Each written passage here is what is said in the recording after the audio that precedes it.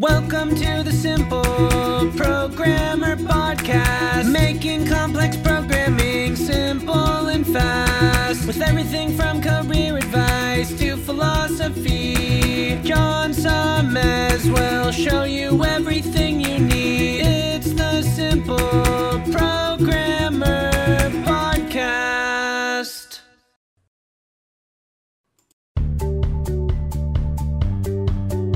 Welcome to the Simple Programmer Podcast, a short mix of career advice, philosophy, and soft skills from successful author and software developer John Sonmez.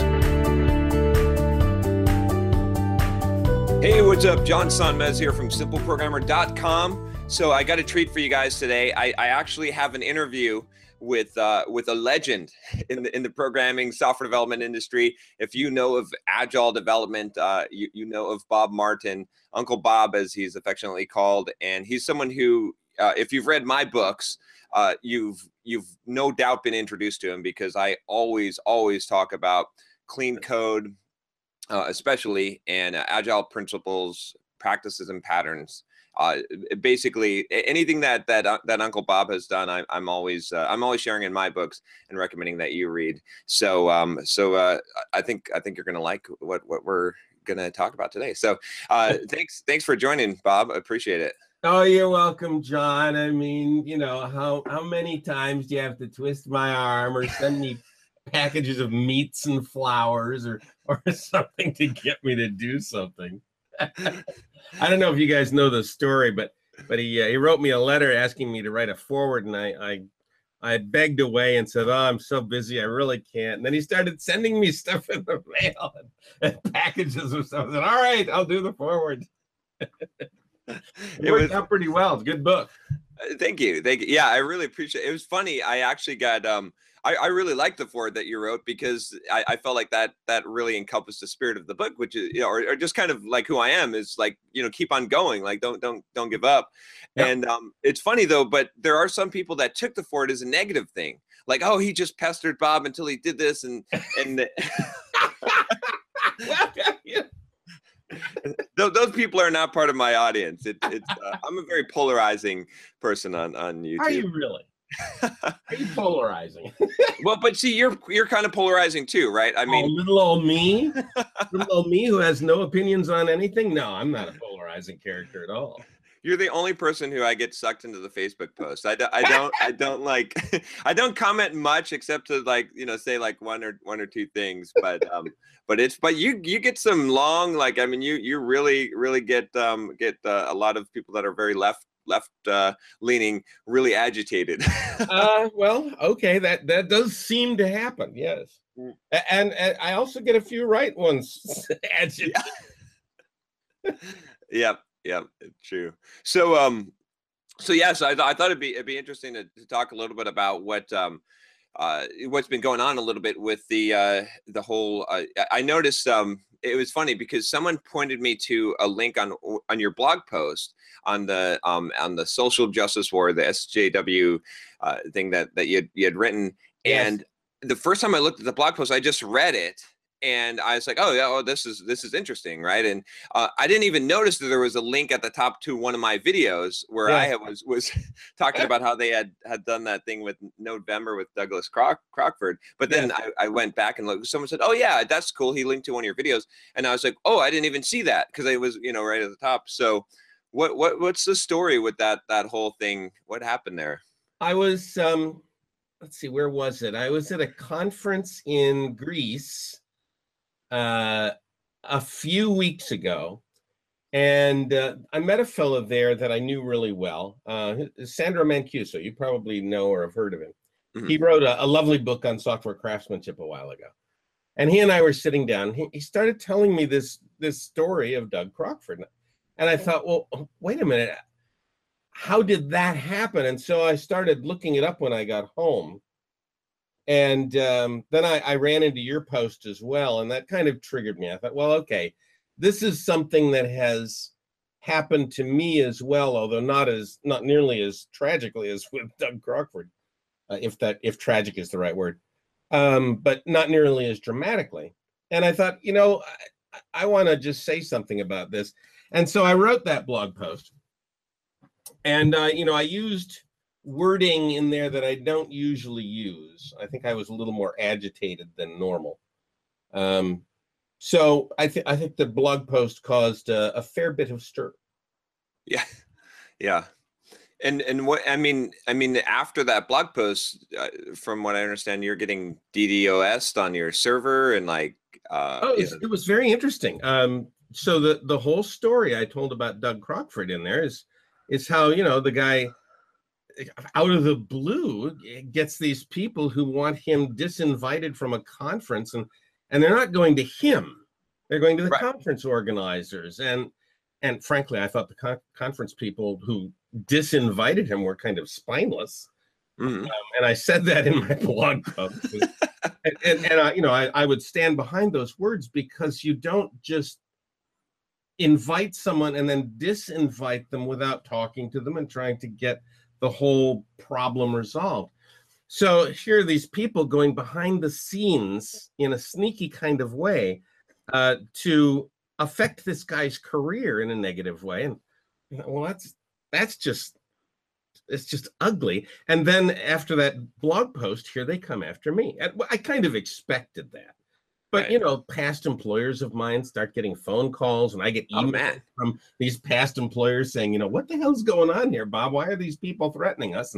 And there's other people saying, well, I'm pulling out of any conference that Bob Martin is in, and, making these public statements. And I, whoa. And then to top it all off, there's this denial of service attack on cleancoders.com, which was pretty well ineffective. They did manage to fill up a few log files, which, I don't do. Yeah. Okay, you want to hit my site 1 billion times? Okay, go ahead. I'll delete the log files. Fine, thank you. And it lasted, I guess, a day and a half, and then they got tired and stopped. But it was just silliness, right? They're sitting there banging away. They had obviously recruited a bunch of bots, and just were flailing away at the website. And it's indicative of this attitude that if your cause is just, then law doesn't matter, morals don't matter, standards don't matter. You must take down the evildoers at all costs. You must invoke every agency to take down the evil people. And that's not the way our society works. No, it's funny. I actually did a video a while back on the ends justifying, or the means justifying the ends. Yeah. And it's amazing. Like, if you look historically throughout society, most of the major quote villains or horrific things that have happened in history have happened because someone thought that the means justified the end, and then by how you implement the means twists your soul almost to some degree, where your ends actually change at the and it's amazing to see that we're in this place now, kind of in society, where people are doing this, that they're using shame and whatever it takes to get their end. It doesn't matter how morally decrepit it is, dehumanizing, a lot of dehumanizing. I just see that all over, and it's scary. It's really scary. Yeah, it's very scary. And the dehumanizing factor is becoming more intense as I continue to ply the Facebook universe. The number of people who are saying the most extreme and outlandish things is multiplying. Yeah. And I had a policy which I upheld for many years, which is that I would not block anyone. Right. And I have abandoned that policy. I cannot any longer stand to see some of the posts by people that I respect, people who have done good things even in our industry, people who in any other circumstance I think I would enjoy being with, but I can't tolerate it any longer. So I've resorted to just turning the faucet off on those people that are so far out that they cannot speak civilly. They cannot be rational in a discussion. Right. Yeah. It's really amazing. It's funny too. I interviewed James Damore, the Google Manifesto guy. So I interviewed him on this channel, and I got a pretty good amount of backlash from that. I mean, definitely a lot of people unsubscribed, and those were the people that I suppose I don't really want in my audience anyway. But it's just amazing how, like, and it was interesting to see. I mean, people don't realize how bad this is until you're the target of it. Once you become the target of the bullying and the shaming, then people see how it is. And it's so a lot of people end up cowering to it because they're like, well, it's not worth my career, or it's not worth my life. I'm not, Sure. Someone else can fight this battle. And so that's how they win. And it's amazing just to think that we're in this. It's ironic too, because it's usually the same people that are preaching tolerance. They're tolerant of everything except for people who are intolerant, and by their definition, right? Yeah. So, yeah, it is not tolerance to use any means at your disposal to take someone down. Right. In our society, the way we deal, or the way we should deal with disagreement, is to disagree. The best solution to a bad idea is a better idea.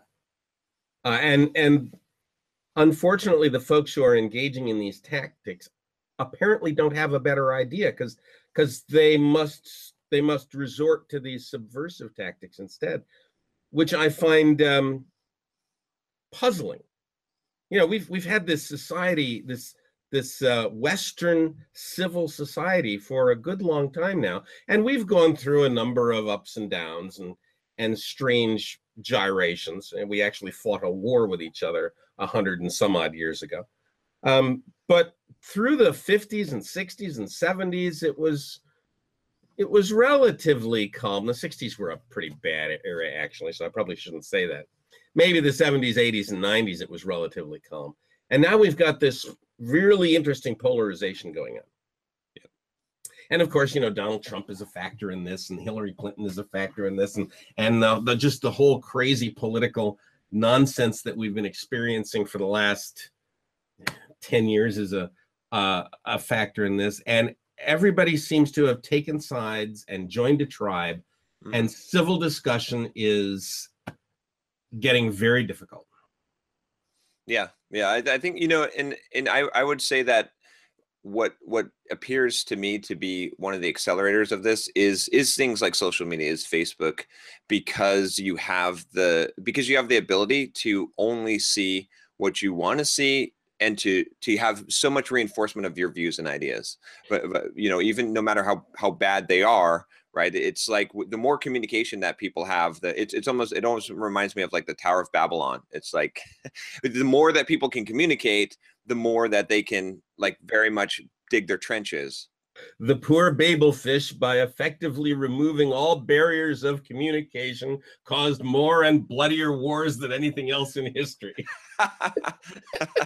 It's there we go. I didn't even make that connection. When you really know what people believe. Yeah. Hitchhiker's Guide to the Galaxy. There you go. Very nice. But yeah, well, it's unfortunate that you had to to get the backlash of that, but I'm glad that you stood up and that, and I think, if there's any consolation, I think maybe more people became aware, because I think a lot of people were shocked to see that, what people were doing to you, especially calling past employers. I'm like, do you realize that Bob Martin doesn't need a job? He's a famous, he just runs his own company. Like, what are you doing calling his past employer? Like, come on. I mean, there was the negative side, of course, was the attacks and the nasty secret rumor mongering stuff behind the scenes. But I was very gratified. There was a very large cohort of people who stood up and said, "Hey, what the heck do you think you guys are doing?" And I think that had much more of an effect in shutting it all down. Yeah, because it did get shut down. It just went away. Yeah. Yeah, well, that's I mean that's good. It's something though that I think that I don't know. I guess we'll see where this plays out. I'm just curious where this will go with society. And it's interesting just in tech. I've definitely been I in my latest book I have a chapter on women in tech, and I have one on dealing with prejudice and discrimination. And those are either very popular chapters or not very popular chapters at all.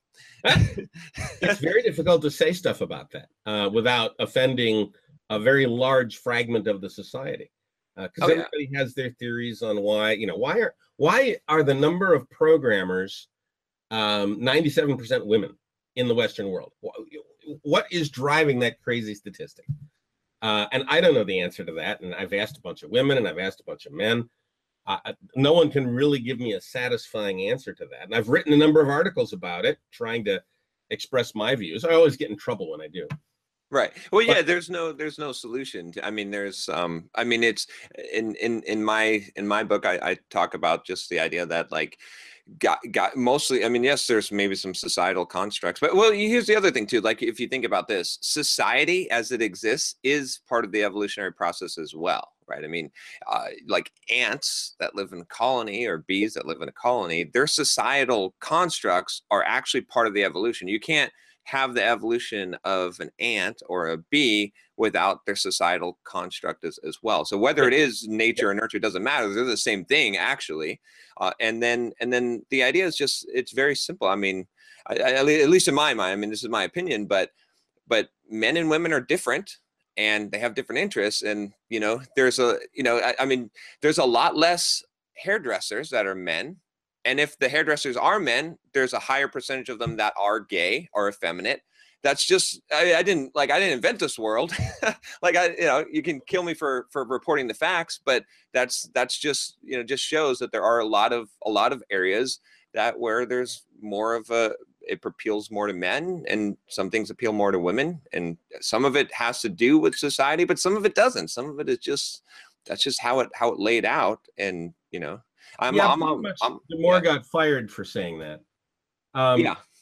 And so you've expressed an interesting opinion, right? And it's an opinion that says, well, gee, maybe there is some kind of innate biological reason for what we are seeing.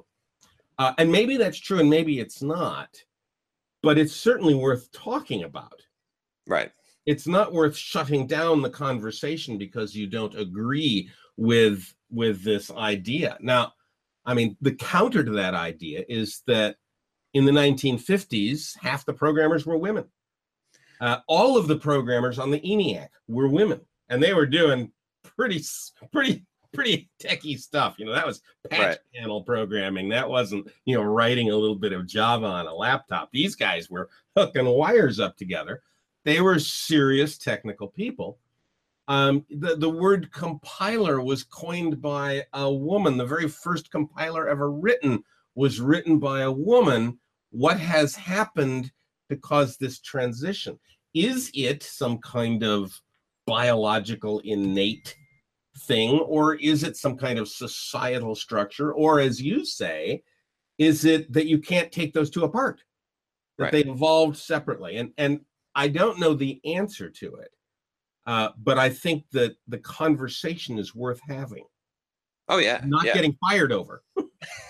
Exactly. Well, see, and that's the thing is like, I'm I don't know. A lot of people call me sexist, racist, whatever, all the isms, right? That I'm one of these, all the isms, whatever they are, and I don't like a lot of the I don't like a lot of the things that certain people represent, right? So I don't like white supremacists, but I like that they can speak. And it seems weird because, I think a lot of people today, they're like, well, no. If something is so bad, we shouldn't even give any voice to it at all. We should just, and, there's a really good book by an English philosopher called On Liberty, John Stuart Mills. Yeah. And in that book, I mean, he just details out the reasons why you have to let even the worst opinion, the worst idea be expressed, And one of the big things that he says is because how do you know that your idea is good if you're not hearing the counter, right? I mean, it's just an echo chamber. And it's amazing, that there's certain idea. To me, it's like there's a lot of reprehensible ideas and people in this world. Sure. But I want them to speak. Well, one, so I can understand, so I can know who my enemy is, identify him, rather than people holding these ideas deep inside them and not expressing them, and you don't know who the enemy is or what they think. And two, so I can actually use that as a sharpening block to sharpen my ideas again, so that I know that they are correct. And history has reversed ideas. I mean, back in the time of John Stuart Mills and slightly before then, I mean, not too long ago before then, we were burning people at the stake as a society because they didn't believe all of the doctrines of the church exactly 100%. And everyone was in agreement with that. I mean, for the most part, that was like the populace of society said, yes, this is cool. We definitely want to burn these people. Like, we don't want to hear what they have to say. So you said something there that I think is really important, which is, how do I know that my ideas are any good if I cannot express them and right. test them against your ideas? So, the white supremacist wants to get up and talk. Well, am I going to listen to him carefully? Probably not. I'll hear a couple of words that he has to say and then go, well, this guy's out to lunch, never mind. But he ought to be able to say it and see my reaction, and then maybe hear the counter proposal or the counter idea, and maybe that person will begin to think otherwise. If you cannot express an idea, the ideas get trapped.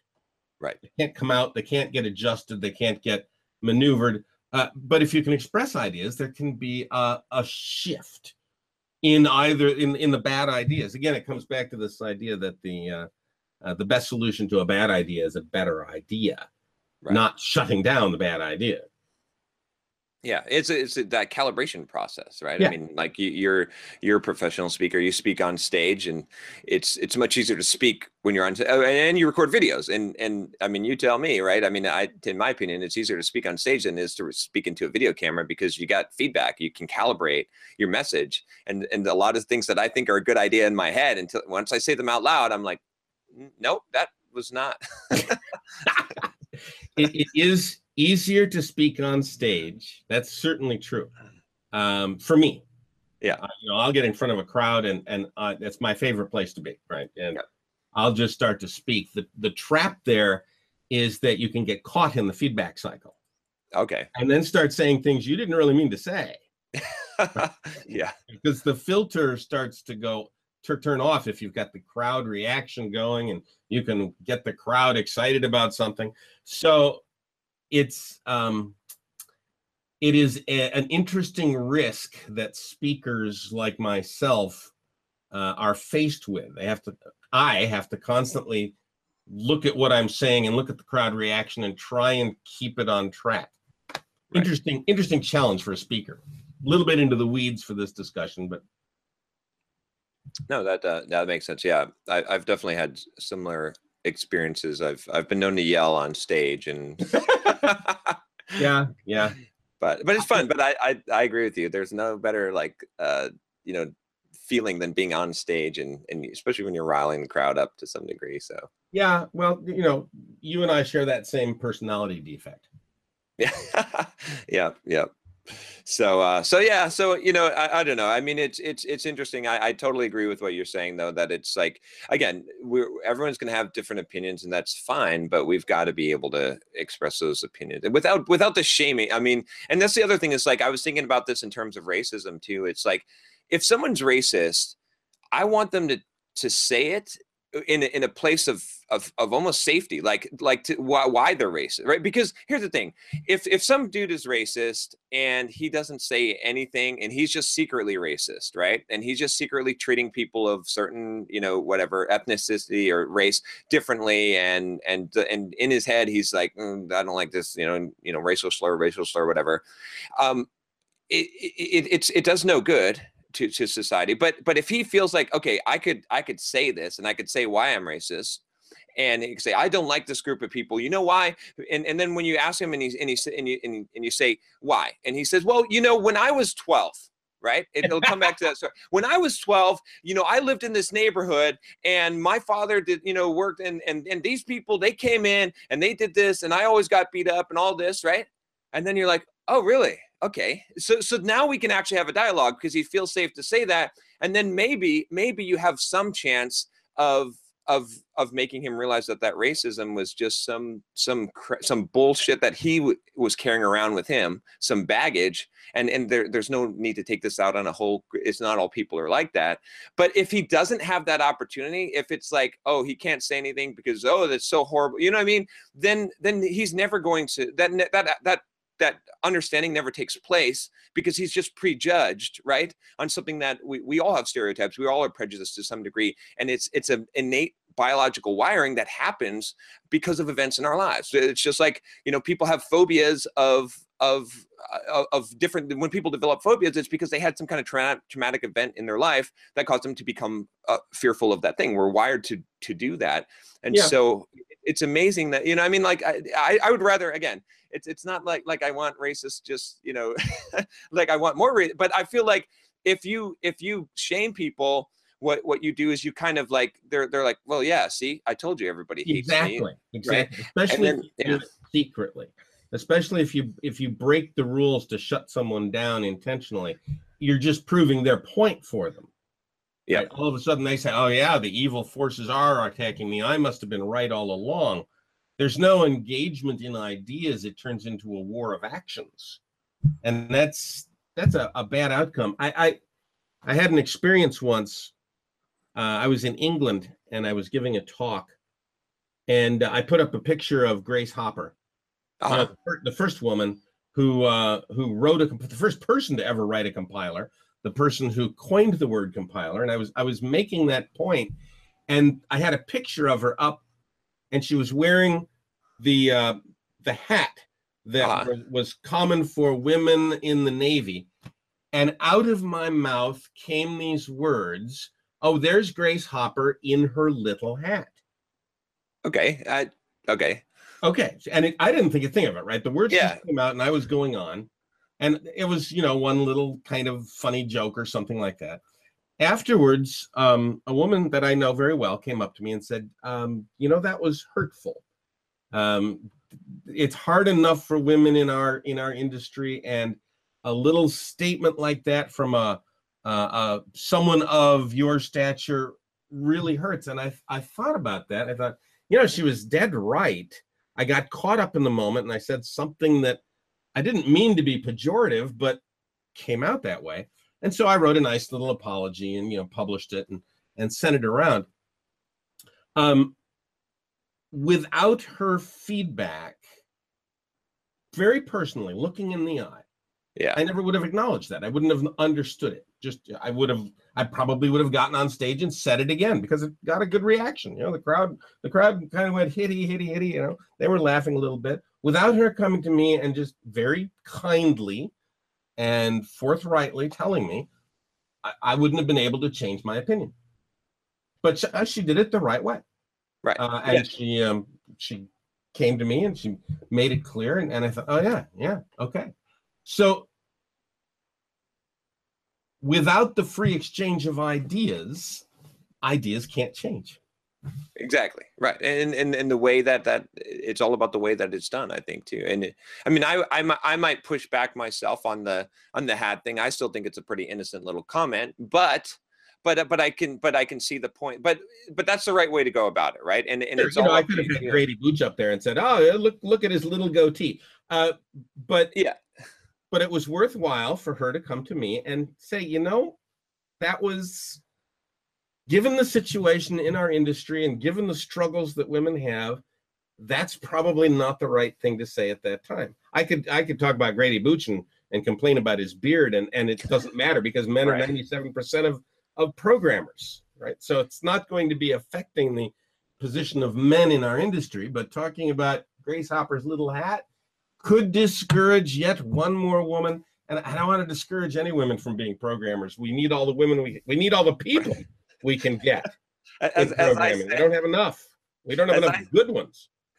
As I said, I talked about in my book. I said, if I'm in the choice between hiring, two equally qualified people, and one of them's a smelly fat guy that hasn't showered in 3 days, and another one is a pleasant smelling woman, I'm going to hire the woman.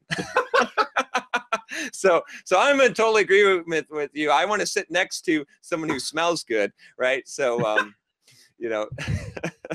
But all being equal, yeah, okay, yeah, exactly. All other things being equal, but yeah, I think it's kind of funny. I actually came across this, and I'm sort of on the fence on it because it to some degree.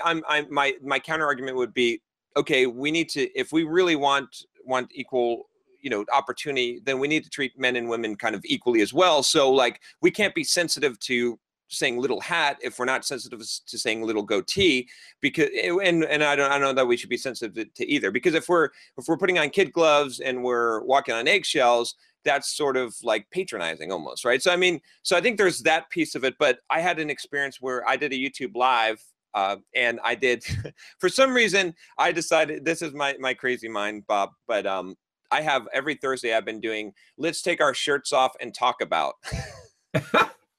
So okay. Take my shirt off, get on the camera, everyone takes their shirt off. And that doesn't exclude anybody. No. Well, they can only see me. They're not on camera. So my audience is my audience actually on YouTube here was 95 or 96% men. Now it's 90% men and 10% women. So it's been changing. Which is good. Part of it's because I started dressing in nicer shirts, is what my wife tells me. But I was on it, and I and people were asking me questions, and then this woman asked me a question, and my immediate reaction was, "Oh, hey, look, there's a woman in the man cave, right?" And as soon as those words came out of my mouth, I was like, and I asked her, and I said, "Oh, you better have your shirt off too." And that I felt okay, because I thought that was funny, and most people thought that was funny. But the fact that I had called out a woman for being like to me, like I was calling out that the fact that this was kind of a man cave, because it was like take your shirts off, and I thought it was just surprising me that there was a woman here in the take your shirts off session.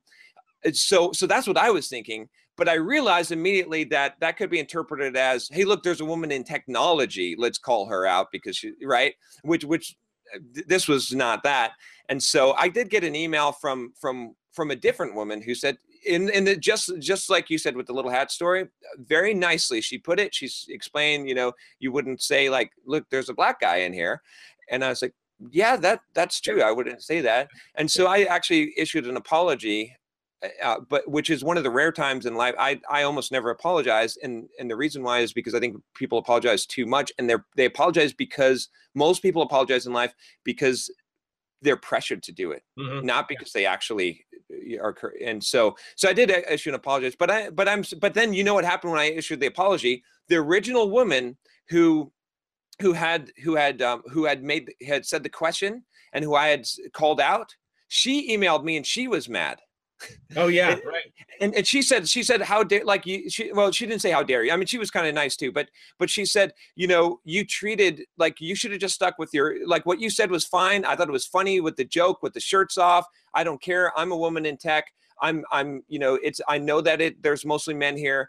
And like, I felt like maybe you're walking on eggshells a little bit, or maybe you're like, you know what I'm saying? So the opposite. And so I kind of saw her. So I kind of walked the line, and the reason why I had issued the apology had more to do with I felt like my intent might have been misunderstood, because my advice to guys with dealing with women tech is always, hey, just treat them normal. Just like normal. Like don't make a thing of it. Don't be overly bending backwards to help them, but because that's patronizing, and don't be assholes and send them dick pics and stuff like that. Don't do that. Like just normal, just like it's any other person you're dealing with. Like, what I mean? Like you wouldn't say, oh, look, hey, it's a Latino guy. Let me go and help this guy. It's cool that you're in tech. I didn't realize Latino guys could program. That's awesome. Let me help you. Like, it's the same thing. So I don't know. That's why I say I'm on the fence on it. But I was in Greece the other week, as I said, and I was sitting down at dinner with Sandro Mancuso. I mentioned him before, and somebody else who was a woman was there, and she was one of the speakers. And we got onto this topic, women in tech and the whole Doug Crockford thing and this and that. And she said this fascinating thing. She said, I have a suspicion that the reason I am here and was invited is that they needed to have some women. And that it wasn't because I had earned the position. It's just because I was a woman. And she was upset about this. She said, if that's true, it's horrible. Exactly. And I could only acknowledge her and say, yes, if it were me, if people were inviting me to a conference, not because of my ideas and my work, but because of my gender, that would be horrible. We see that almost all conferences are doing this now. This is the crazy thing, is that they're actually promoting the fact that they have that they're calling it diversity, but it's forced diversity. So that's not diversity at all. That's a social construct, if anything.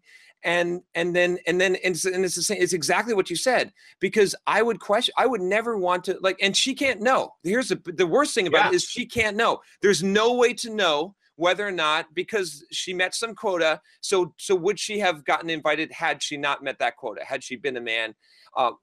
And I can talk from direct experience here, because when I worked at HP, there was this guy. I'm Turkish and Italian. A lot of people think that I'm Latino, and this guy that was Latino, he told me, he said, I was trying to get a job at HP because I was a contractor, and he said, hey, you can get a job because you're Latino. So that's how I got my job. So it's really easy for us, man. Like, and he was giving me these details, and he was trying to do a nice thing for me, but I was like, man, I really hope that if I get a job, that it has nothing to do, because I would never ever want that. you know what I mean? Like, to his mind, it was like an opportunity to take advantage of it. But to me, I'm like, well, I want to earn everything I have in life on my own merits. Yes. And if someone takes that ability away from me, that would really upset me. And I feel like in a lot of cases, the reason why I'm against the whole diversity thing has nothing to do with, I love seeing women like I said, women smell better than men. I'm just gonna put that down as a fact. Okay. And I would love to see more women on stage and everything in the technology field. Of course, most guys would, honestly, but I would hate I would hate for them. The reason why I'm against it is because I hate the fact that people won't know if it was a meritocracy, or if it was just, hey, you're the right. Oh, you're a black woman. Damn. Yeah, that's awesome. Because we could use you. We need to use you. Right. I just don't understand how we need to use you to make us look better. Yeah. Yeah. So, okay. So let's, we've at this point, we've definitely polarized the audience. I hope not. I hope. Although it was certainly a discussion that was on a particular side, I hope people can watch this and think, well, there are ideas here that I ought to listen to. Yeah. Right? Well, I don't want to chase anybody away from the discussion. No, I think, and I say this all the time.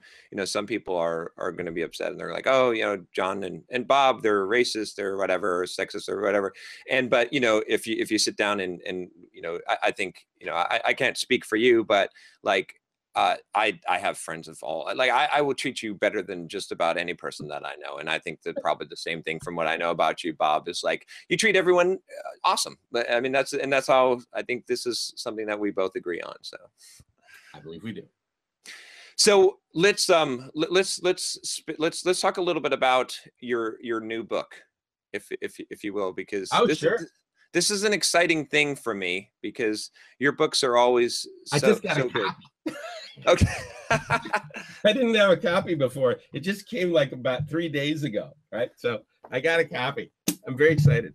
So tell me what's this one? So there, Clean Code was awesome. I learned how, that was one of the books that really taught me to write good code. Like it made a huge difference in my career. And then Clean Coder, the how to act as a software developer and how to be a professional. I like that. It was that was good. And now we've got Clean Architecture. So why the new book, and where does Clean Architecture go?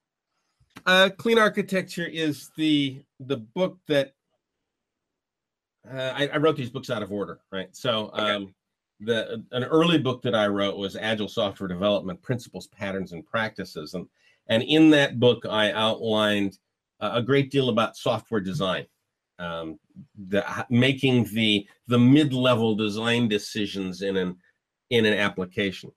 And then I wrote Clean Code, and that was all about low-level stuff, right?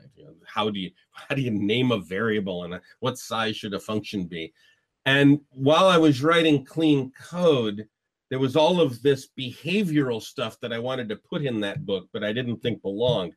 So as soon as I shipped Clean Code to the publisher, I immediately started pouring out all of this professionalism stuff into the Clean Coder book. That was just kind of a convulsion. And then after that, I thought I was done, frankly. This is the magnum opus. I'm done. I'm not writing another book. And then about 5 or 6 years ago, I started noticing that the level of dependency on frameworks was growing and growing and growing. And the frameworks were coming out of the woodwork. And as I looked at the code written by folks using the frameworks, the code was all about the frameworks and not about the application. The application was incidental to the framework. You look at their code, oh, this is a Rails app, oh, that's an Angular app, or whatever. It's the framework and not the use cases. And that kind of twigged something in the back of my brain, is that, okay, there's another message that I need to write about. And it's the promotion of the business rules and the use cases to first-class software objects. The architecture of a system is about the intent of the system, not about the frameworks and the technology. So that's really what the book is about. And there's loads of technology in the book. I mean, it's a deeply technical book, but the purpose of the book is the use of that technology to promote the high-level policies and business rules to first-class software objects and separate from the details and identify what the details are. A lot of people think, that the framework is not a detail. All the frameworks are details. All the frameworks are tools that you can shove off into the back. You don't want them infiltrating the core of your system. Databases are details. GUIs are details. Dependency injection is a detail. All of this stuff is microservices are details. They're not an architecture. Those are things of microservice architecture. Microservices are little tools that you can use at the bottom to implement the true architecture of the use cases. So given that rant, that's what the book is about. Okay, that I like that. That makes a lot of sense. As you were describing that, I was thinking about how weird it would be if we're walking around a city and seeing buildings and we're like, that's a steel building. And I know because I can see the steel rebar in the it's like the externals of the framework, being the thing that's on display, as opposed to, I think, good architects in the building world hide you don't know what's the internal. It doesn't matter. The technology is not apparent. A good building, the architecture of a good building tells you the intent of the building. Right. You recognize a church. It's obviously a church. Yeah. Right. Exactly. Okay. Yeah. That's definitely become something, especially with all the JavaScript frameworks that have been popping up here. I think more and more developers, and it's especially the younger developers that are just getting into the field, or anyone getting just into the field, they're seeing it as framework, as opposed to the higher idea of the framework is that detail. So in the book, then I would assume then, do you outline and show how to create these abstractions, but behind so that someone can actually design the architecture of the application, so it's somewhat independent of the underlying framework, or that thing could change, or are you advocating that level of abstraction, or is it okay? Yeah. So you want to decouple from the framework to the extent that if the framework evolves in a direction that no longer suits your application, you can find a different framework and replace it. And the replacement would not necessarily be easy, but it would be possible, right? Right. If you're using a database and, at some point the database company goes out of business or the license fees get too large, you should have the option of being able to look around and say, well, there's another database over here. And it might be hard, but at least it's possible. I've got the boundaries built. I've got the separation to the point where it would be possible. And even if you are never planning on changing out one of these things, it is still a better structure to have your business rules isolated from the whims of whatever's going on in the database or the GUI or the framework, so that you can claim that your business rules are really pure business rules. Yes. Yeah, that makes a lot of sense to me. It was, the first time I think I really encountered that where it made a difference was when I was developing an iOS and an Android app. This was, there you go. This was before Xamarin Forms. I was using Xamarin, but before Xamarin Forms. And I remember, I started taking all the framework stuff and I started putting that into its own section, own files, and making it, some of it seemed a little bit ridiculous, but it served a really good purpose, because I had to implement the same stuff in Android and iOS, and there were differences. And so I wanted all of the place where I was coding the logic of the application to be totally neutral. No one even knows that if this is Android or iOS, as much as possible. And it was if I hadn't done things that way, it would have been a bunch of if defs and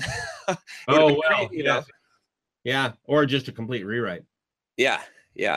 So that's interesting. I think now one of the things that I've always believed that that's the right way to do it. And it's funny, I think people get carried away. I like how you said, because I think people get carried away and they're like, well, I need to make sure I can switch out this database. And you can't, if you write code in that way, like you said, I think if you could, it might be hard to do, but at least you've encapsulated most of that logic in some one place where you're operating at a higher abstraction. But what about frameworks like AngularJS, or a lot of these, like I said, JavaScript frameworks, where it's so much integrated into the system that, for AngularJS developers, it's almost like that is the paradigm. Like they're so used to doing things that way. How do you see them taking that and separating it out and still being able to pull out, so that they're not totally working in the framework, so that the framework doesn't leak into every part of the application? Yeah, I'm not an expert on how the framework is designed, so I really couldn't comment deeply in the technology. My sense and my hope is that it would be possible to isolate the business rule parts of whatever the JavaScript is doing from the control mechanisms of the framework. And a framework that is not designed to allow that is a framework that, in my opinion, has no long future. Right. Because you're going to come right into the problem that you discussed with the Android and the iOS app. Eventually, you're going to want to do this separation for one reason or another. And if the framework doesn't allow it, well, then that's a big problem. Now, I have a fair bit of experience with something like Rails, and Rails has this sense that it seems to infiltrate everything, but in fact, it doesn't. If you are careful about it and you look at it as a tool as opposed to a paradigm, then you can nicely isolate Ruby code, business rule Ruby code, from Rails-ish kind of stuff. It's possible. I presume that's true in Angular, but I don't know. I have no experience with Angular. Okay. I'm not very experienced in Angular as well. I just figured that people are going to definitely ask this question based on this, because there are a lot of Angular developers out there now. It's it's really, really interesting though. I think that this concept, because it does seem like it's lost now. I think I remember back. It's been so long since I've written code. It's so sad. Don't let this happen. You have to write code. You know? I'm moving in a different direction with my career. I'm pretty much like in the soft skills guy area, I think, of software development, but I do miss it. So.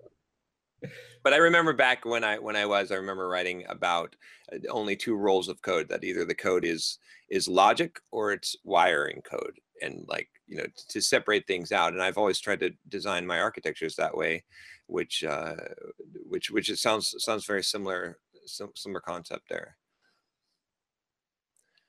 So what are you going to write yet another book after this? What's next? Well, see, that's the problem.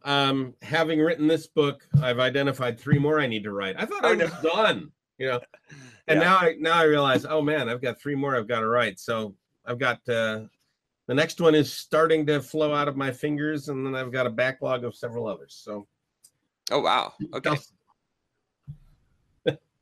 Yeah, it's quite an undertaking to write a book. So you know, I'm not about 3 years to write a book. Yeah. So now I know what my next 9 years are. Well, at least you got it planned out. Yeah, it took me. The last book the one that I just published, I did it 6 months, but mine's not a technical book, so it's a little easier to write things that flow, that you can just write without having to go and put all the technical into it. And what I did this time was I did an hour a day for 6 months. Just like I just set a Pomodoro timer and did that. Well, how do you do your books? How do you do you work in bursts, or do you have? It's very bursty for me. Okay. I will go through a week of intense creativity, and I'll write 2 or 3 chapters. And then it'll sit for 2 or 3 weeks, and then another big burst will come out. And it's just the way I work. Yeah. It's also reinforced by the fact that, you know, 1 week I'm on the road, and then the next week I'm home. So my travel schedule makes it very difficult to write books when you're traveling. Sure. Okay. Well, I definitely everyone who's listening, you should go check out Clean Architecture, get yourself a copy of it, because 2 or 3. Yes, Yeah, gift them. Put on the coffee table. Exactly. Gift them to other developers that need it, you know. In-laws love them. Yes. But yeah, I definitely like it. Like I said, I got to get my copy. I'm going to have to order a copy. It's I've been conflicted, because I'm like, well, man, I'm not writing code anymore. So, but I'm still, I don't want to get sucked in. I have to be careful. It's so easy. I just want to code up. It's funny running a business and too now, because I'm like, oh, I could code. Better not. See, that's the one of the disciplines that I do maintain, is that I will write some code every week. Yeah. No one pays me to write code anymore. That's just not realistic. But I get my fingers on the keyboard. I am writing some kind of code every week. My audience is coders, and I have to be a coder. Yeah. No, I definitely respect that. I mean, you're one of the few people that has been through, it continued to maintain that ability to write code over the length of your career, which a lot of people have not. I mean, myself included. I mean, I'm not looking down on them, because that myself included. So it's amazing to see that, and especially that the things that you've done have changed over the years. But you know what's remained the same? The principles, which is also, you're kind of a living testament to that, is that those same principles, the same stuff that you wrote in Agile principles, practices, and patterns, I always say it wrong, and clean code still applies. And it didn't matter whether you're doing, Ruby on Rails, or when you're doing C# or any of those languages, it didn't matter. That is the case. The principles remain the same. And primarily because, although we use different languages and different frameworks, this is still software, and software really hasn't changed much in 40 years. Yeah. Hardware has. Oh yeah. I'm excited to see what happens with the VR stuff. Have you dabbled in that at all? Only, the kind of stuff that you go to a conference and you put the goggles on and land an airplane. Okay, that's fun. Yeah.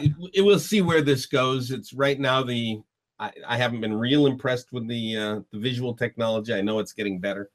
I've got some friends who have VR goggles now, and they're doing it all the time. So it's definitely cool. We'll see where it goes.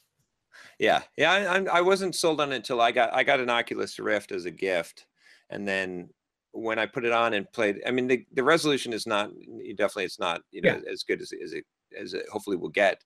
But when I put it on, I was like, gosh, I don't know if I ever want to play a game that's not VR anymore, because it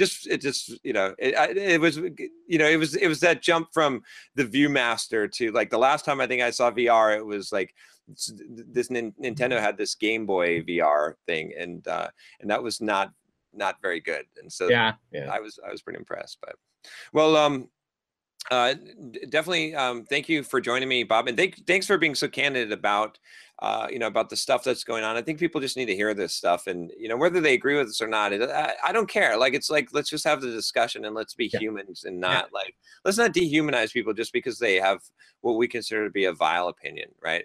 I mean, I do not cop to having a vile opinion. I'm not talking about us. I'm talking about the people that disagree with us. No. Well, okay, but I'm not going to allow them to say, well, your opinion is vile, without coming back at them. My opinions are not vile. Exactly. Neither are yours, I assume, right? So we just have something to talk about, and we need to do the talking. Yeah. I think we need to look at more of the intent of people. Because words are misplaced, and they may have different meanings. Definitions change, right? I mean, it depends on the person, what they mean, right? But intent is usually a little more discernible. At least malice is, maybe. I don't know. Let's just give people the benefit of the doubt. That's what. How about that for an idea? Yeah.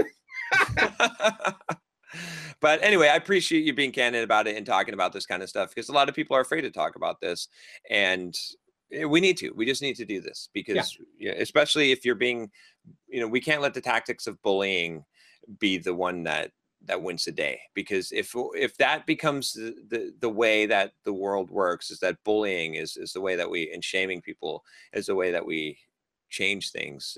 I think I'd rather see bloody revolutions than bullying and shaming, honestly. But I think one leads to the other.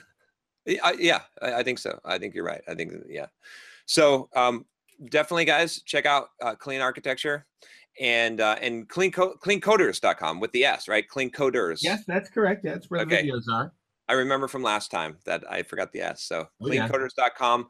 Bob has awesome videos. Like we're saying, he's awesome on stage, but also if you want to see him dressed up like in Star Trek, I mean, he really takes it to the dramatic. He's got a flair for the dramatic. So he creates, and he does the thing that I always tell you guys on this channel, which is before you can educate, you have to entertain first.